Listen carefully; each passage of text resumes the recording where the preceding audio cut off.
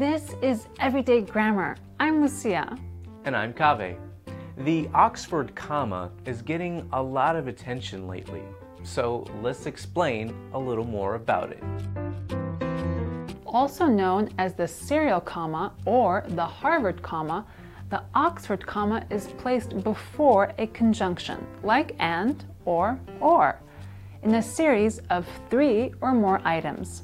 Many people have a difference in opinion in whether to use the Oxford comma or not.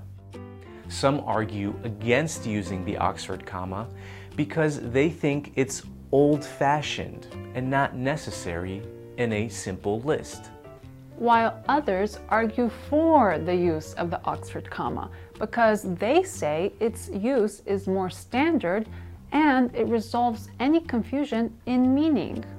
Let's take a look at this sentence. I love my parents, Michael Jackson, and Elvis Presley. This sentence without the Oxford comma could be confusing to some. They might interpret that the speaker's parents are in fact Michael Jackson and Elvis Presley. Not that the speaker loves everyone listed, his parents and Michael Jackson and Elvis Presley.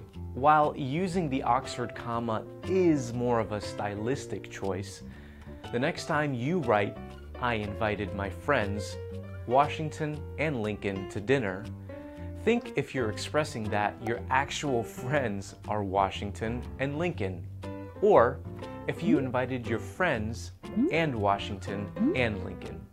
And that's Everyday Grammar.